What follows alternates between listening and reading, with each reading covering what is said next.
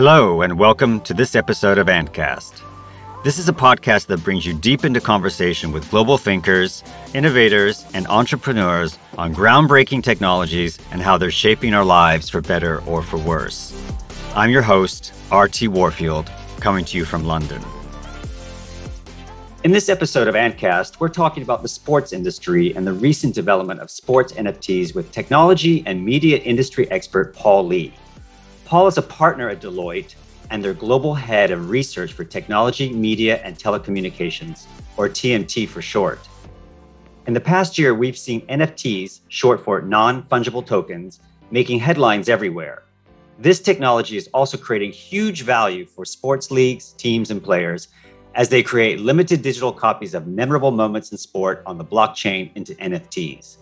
Today, we have Paul to share with us from an industry standpoint what this innovation offers and other exciting developments in the wider TMT market. Welcome to Antcast, Paul.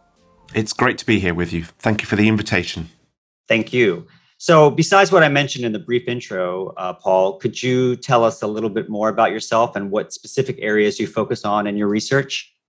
Yes, of course. So I'm part of a team within Deloitte, which is dedicated to understanding what's happening in the technology, media, and telecoms market.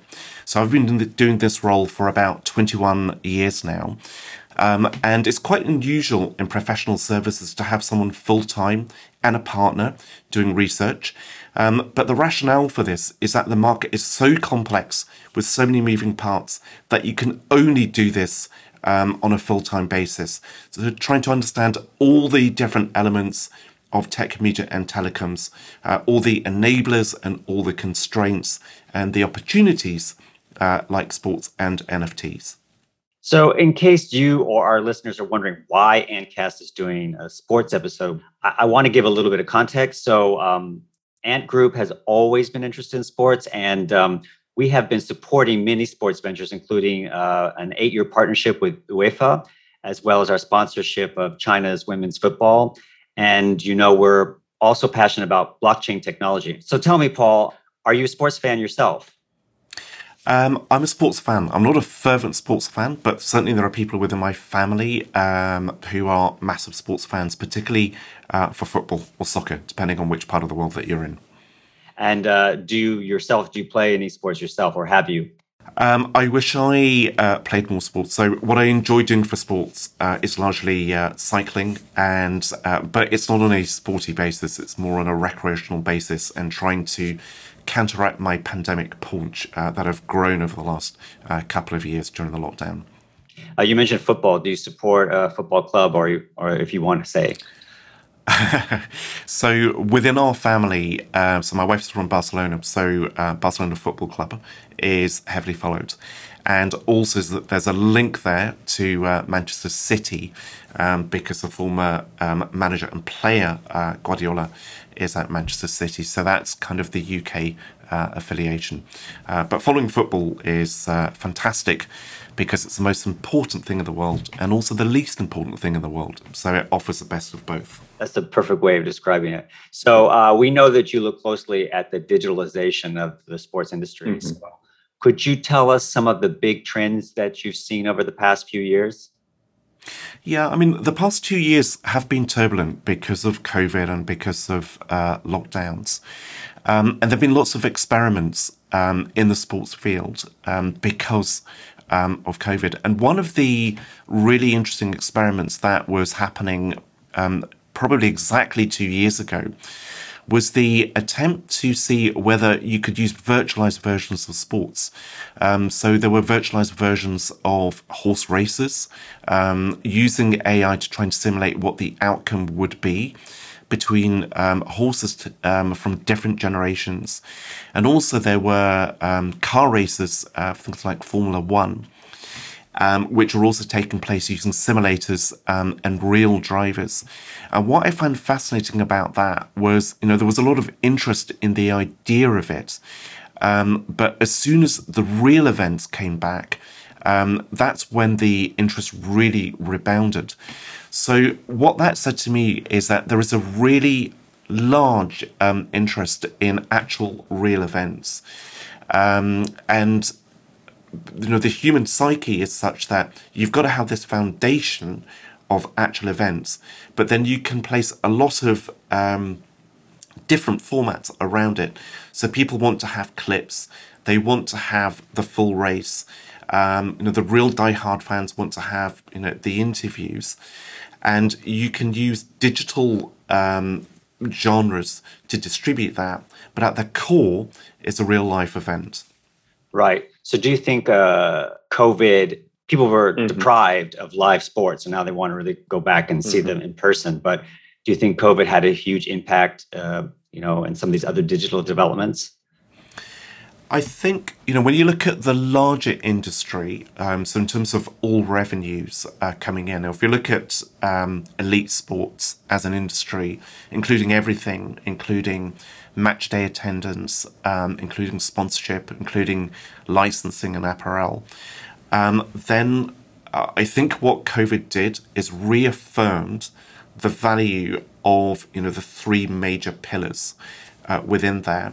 And then one of the other outcomes has been more innovation around other sources of revenue, one of which is NFTs.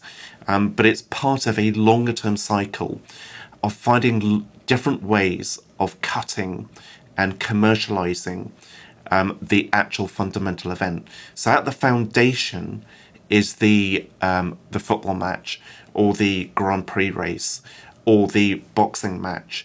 And you can cut it in lots of different ways.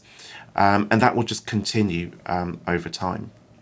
Okay, so let's talk about these sports NFTs. We've seen the popularity of these sports NFTs explode in 2021. And for those in the audience who don't know about sports NFTs, these NFTs usually feature star players and a memorable performance, or a play. For example, a clip of a touchdown or a basketball dunk or an amazing goal in a football match that's then minted on the blockchain. So in many ways, they're kind of similar maybe to sports trading cards. Each NFT is like a unique digital copy, and thus has a predefined limited number of copies, therefore kind of creating a scarcity. So that's why we're seeing some of the most coveted NFTs traded for hundreds of thousands of dollars on the marketplace. So Paul, you have been following the developments of sports NFTs recently. What are the most successful sports NFT projects that have been released, and what new projects are we expecting to see? I would just say at the moment, there seem to be two applications of sports NFTs. One of them is collecting, which you've referred to, and the other is speculation. Now, speculation, I think, always gets more headlines because it's always fascinating when someone becomes suddenly very wealthy because of a massive rise in value of an asset, and also when the opposite happens, so when value plummets. Speculation is always fascinating, but what I think is a lot more enduring is mass market, mainstream collection. And to your point around trading cards, that's about collecting. It's not about speculation. Speculation is perhaps a byproduct or a niche within there. And so there are some assets in terms of trading cards or other memorabilia which appreciate in value, sometimes massively, but this is very rare.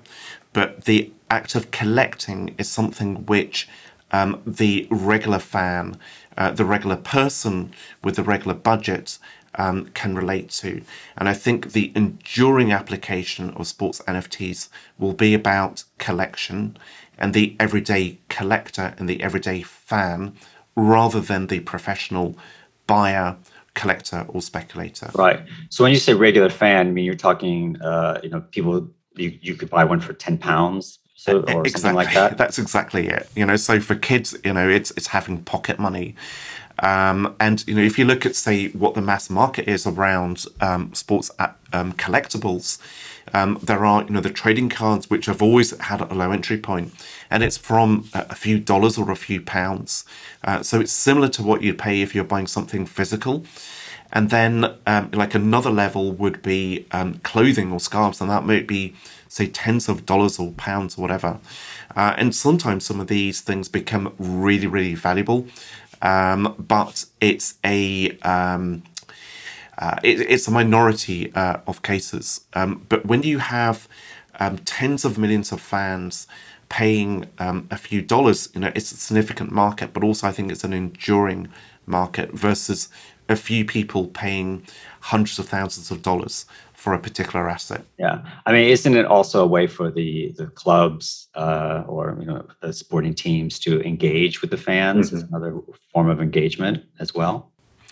Yeah, it's another form of engagement. And, if we think about our lives, so they are steadily becoming more digital, but with a physical anchor. I think the physical anchor never shifts.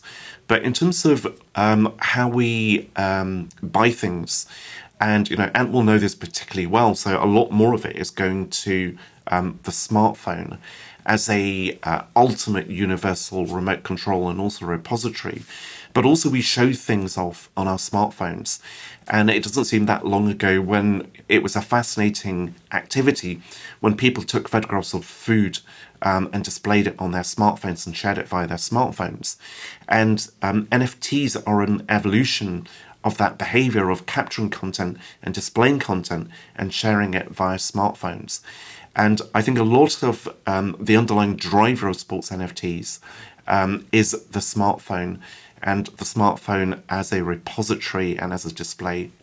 Right. So it's another form of engagement, and it's also like another revenue stream, right? Yeah, it's another revenue stream. And if you look back at the last 20, 30 years, the revenue streams have been growing in type. So there's been the televised version of an event and also the live event for decades. And in the last 20 years, you've had, because of digital transformation, the ability also to offer for sale like short clips, like 30-second clips.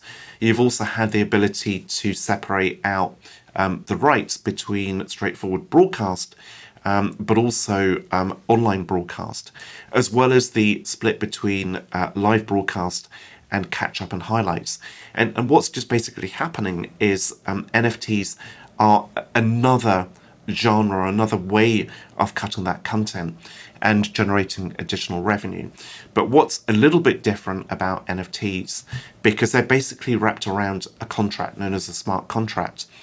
And within that, you can stipulate if there is to be a commission on future sales that flows back to the originator of that NFT. So if you had a club which created an NFT and it's got traded, then every time it got traded, you could have, say, 5% or whatever was in that contract of the value of that transaction flowing back to the club. So you've got this perpetual, depending on the contract, revenue stream. And I think that's very valuable for clubs because lots of revenue streams are for a limited duration. So like shirt sponsorship, for example, would be limited. So this is a good long-term revenue stream, and sports entities value that. Yeah, right. So, we did a podcast on the art world and NFTs, and talking about if artist sells a painting and then it goes up in value, and then the person that last bought it gets the profit, not the artist, right? But with NFTs, you can put it in the contract, as you're saying, right? So it's a constant revenue stream to, and whatever the amount is in the contract that's on the blockchain.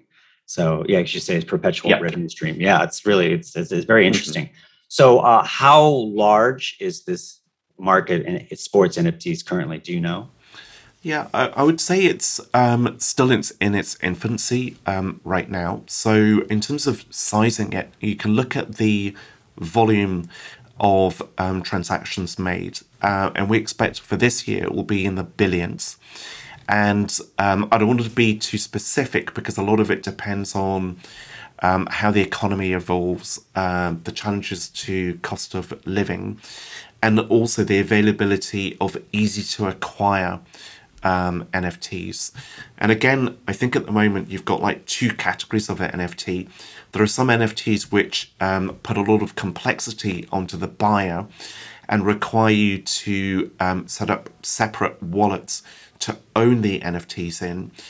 But I think the mass market approach requires making acquiring and trading an NFT as easy as buying a song off a mainstream service, and then replaying it on your phone. So ease of use is fundamental to the growth of the market.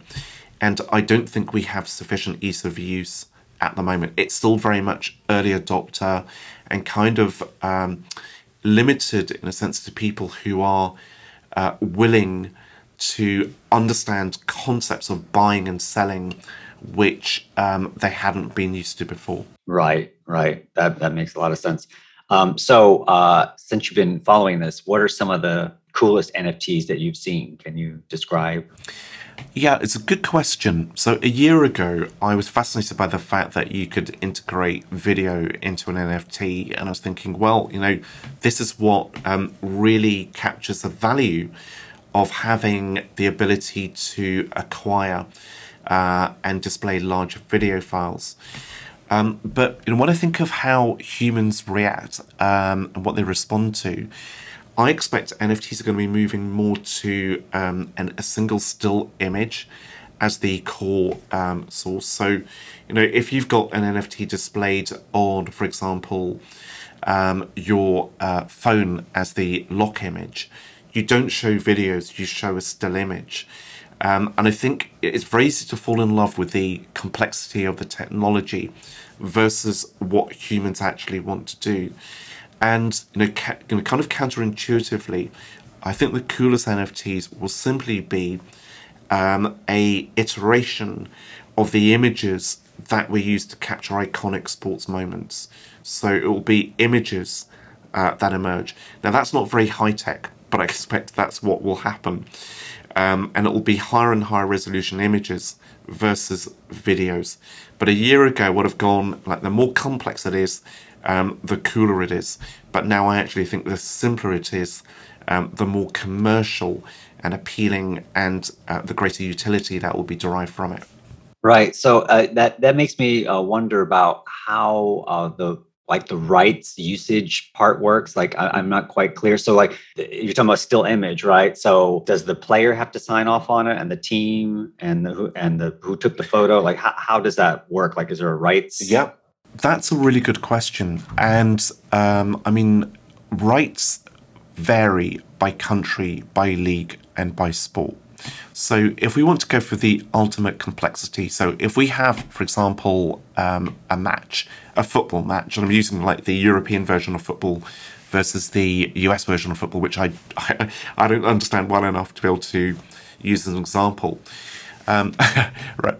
Yeah. So, if we think of image rights, so when it comes to, let's say, someone scoring a goal, so there'll be image rights which are owned by the player.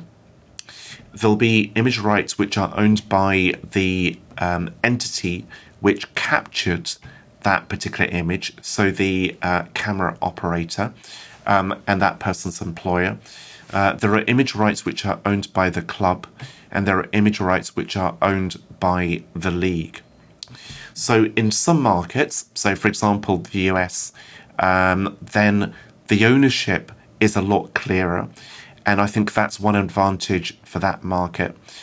In Europe, the image rights are a lot less clearly defined. And until those image rights are apportioned and understood, then the market won't attain its full potential.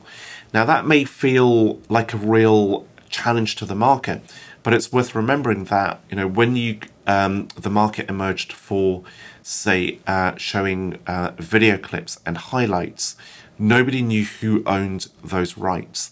But because it was in everyone's interest to agree an apportionment, that's become something which is better understood now. But we still need to go through the kind of pain of assigning and allocating different shares of rights. And so that's one hurdle to go through. And I think you need to be doing NFTs for the mass market at a league level to enable collections to build up, because you don't want to have partial solutions. You don't even want to have, say, in the English Premier League, there are 20 teams, and 10 out of 20 isn't good enough. or even 15 out of 20 isn't good enough if you don't have three of the Big Six teams in the English Premier League. So you need to have the entire league, and all of that requires negotiation. Right.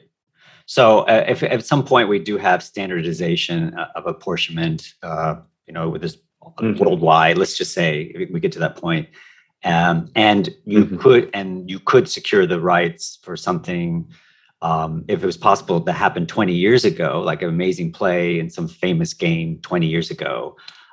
Is it possible to generate an NFT of something that happened far in the past? Yeah, I'd say without a doubt. One of the great things is there have been lots of historical, fantastic moments, iconic moments. Also, even if those images were captured in, let's say, standard resolution, it's possible to remaster those files and to recreate them in much higher resolution with better colors.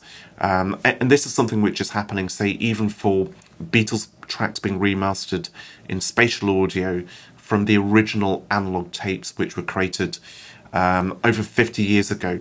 So you've got that ability to remaster legacy content. So you've got this trove of iconic moments which could be reconverted into content that could be sold, traded, nurtured as NFTs. Right. So, if a sports league or franchise have a sizable following fan base and they plan to monetize through blockchain technology and NFTs, so what are the steps and the logistical infrastructure needed to enable a successful release of that NFT? Yeah, so the core thing is to have a really great world-class user interface. So any friction is going to reduce the size of the addressable market. And at the moment, I would say there is a lot of friction in terms of user interfaces for most of the NFTs which are available out there. So it's something which a niche can engage with. And that happens, a lot with any form of digitalization of technology. I recall back in the 90s how hard it was to do digital music tracks unless you had the time to work out how to control different MP3s versus where we are now in terms of ease of use. So ease of use is absolutely fundamental. Right. Makes a lot of sense.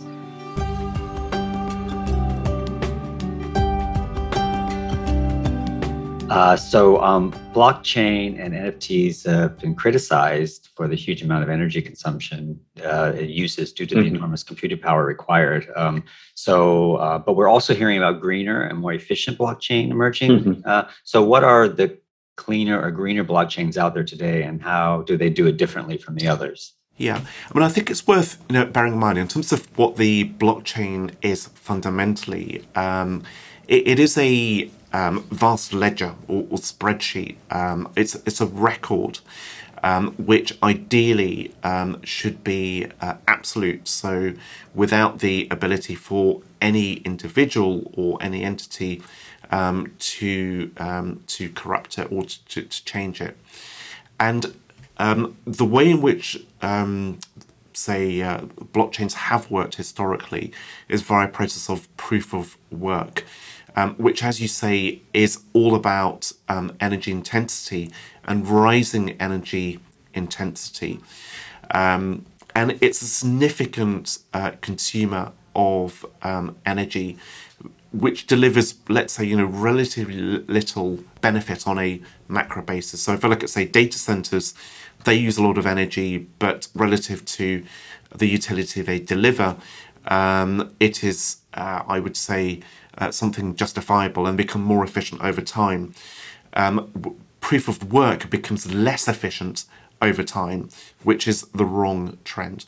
So what we're moving to is blockchains which rely on proof of stake. So this is something which doesn't require arrays of processing units to generate coins, but is a much simpler process in terms of energy usage, and it's much greener.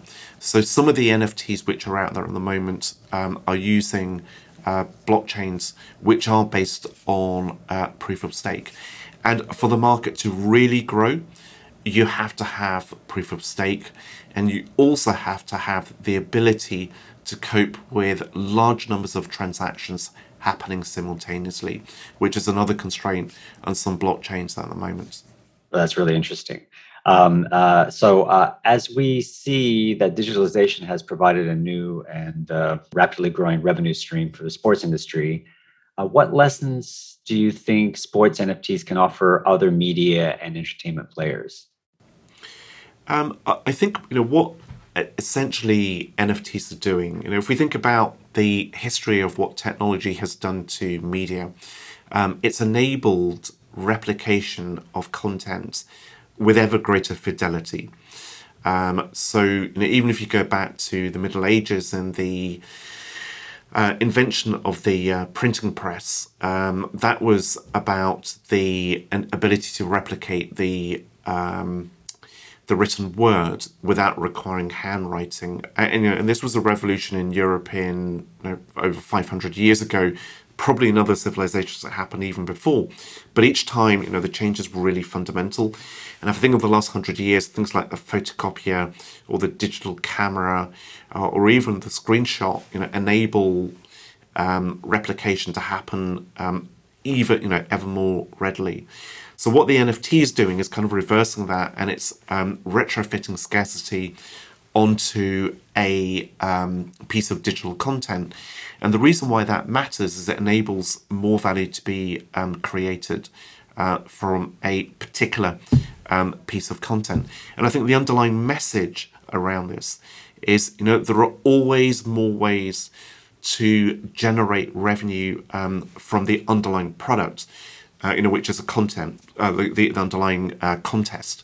So be it the football match or the boxing match or the swimming race or whatever. So when you've got that physical, fundamental event, there are lots of ways to generate revenue from that using digital means, and NFTs are just part of that path. Right, right. So I know that video games is where the concept of digital assets was first pioneered, but NFTs are fundamentally different from those, in-game items, and skins. And we're seeing some new online games where, in-game items are actually minted on the blockchain. But what are the bigger game studios' attitudes and approaches to NFTs? And are we expecting to see NFTs integrated into the bigger video game titles? Yeah, I think it's a really good question. So digital assets have become very, very popular, have become mass market, have become familiar via mobile games and more recently some console games and PC games. And, it's a bit of a stretch for us to imagine that digital first content can become valuable, can become tradable. But I think a lot of consumers have become familiar with that. In the same way also, if we think about music tracks, now we're at the phase where music is recorded digitally and shared digitally and stored digitally. So music, I would say, is even a predecessor to that behavior. In terms of video games and NFTs, I do expect, for example, the sort of placing of, say, some of the skins that a character or an avatar may wear into a blockchain and turn into an NFT is something which will happen. I think it will take many years to become a very large industry, and it will be part of the revenue mix. And this is one thing that always to bear in mind is NFTs won't be for everyone, but there will be a large segment of the market which will enjoy video games to the extent that they want to have perpetual ownership of an element of it to remind themselves of games that they've played or experience that they've had within those games. In the same way that, say, at let's say a football match, people may have bought a scarf to commemorate an event they went to, and an NFT is a digital version, a digital souvenir. Right. So, taking a step back from the sports industry and gaming, video gaming, and knowing that your research spans very broadly across technology, media, and Mhm. telecom sector, what other new technologies or consumer behaviors have been brought on or maybe expedited by COVID? And do you think any of them are here to stay? So a year ago, or even 2 years ago, I did think that there were going to be fundamental changes in terms of how we do sports. But I don't think that's the case now. So, in terms of what COVID changed, we're still in 2022, but I would say in 3 or 4 years' time, we will look back, and a lot of 20 to 22, or even 23, would have been regarded as a an aberration, a bit of a blip. So, when I look at, for example, how the sports industry is monetizing now in Europe, it's more or less gone back to what it was doing before. There are some changes which are happening, but they're not due to COVID, they're despite COVID. So in Europe, what I'm seeing, and also in the US market, is a big tilt towards women's sports, women's elite sports, but from a very low base. And if I look at, for example, using Barcelona as an example, so this year they've had two football matches which were attended by over 90,000 people for a women's football match. And, even a couple of years ago, this would have been unconceivable.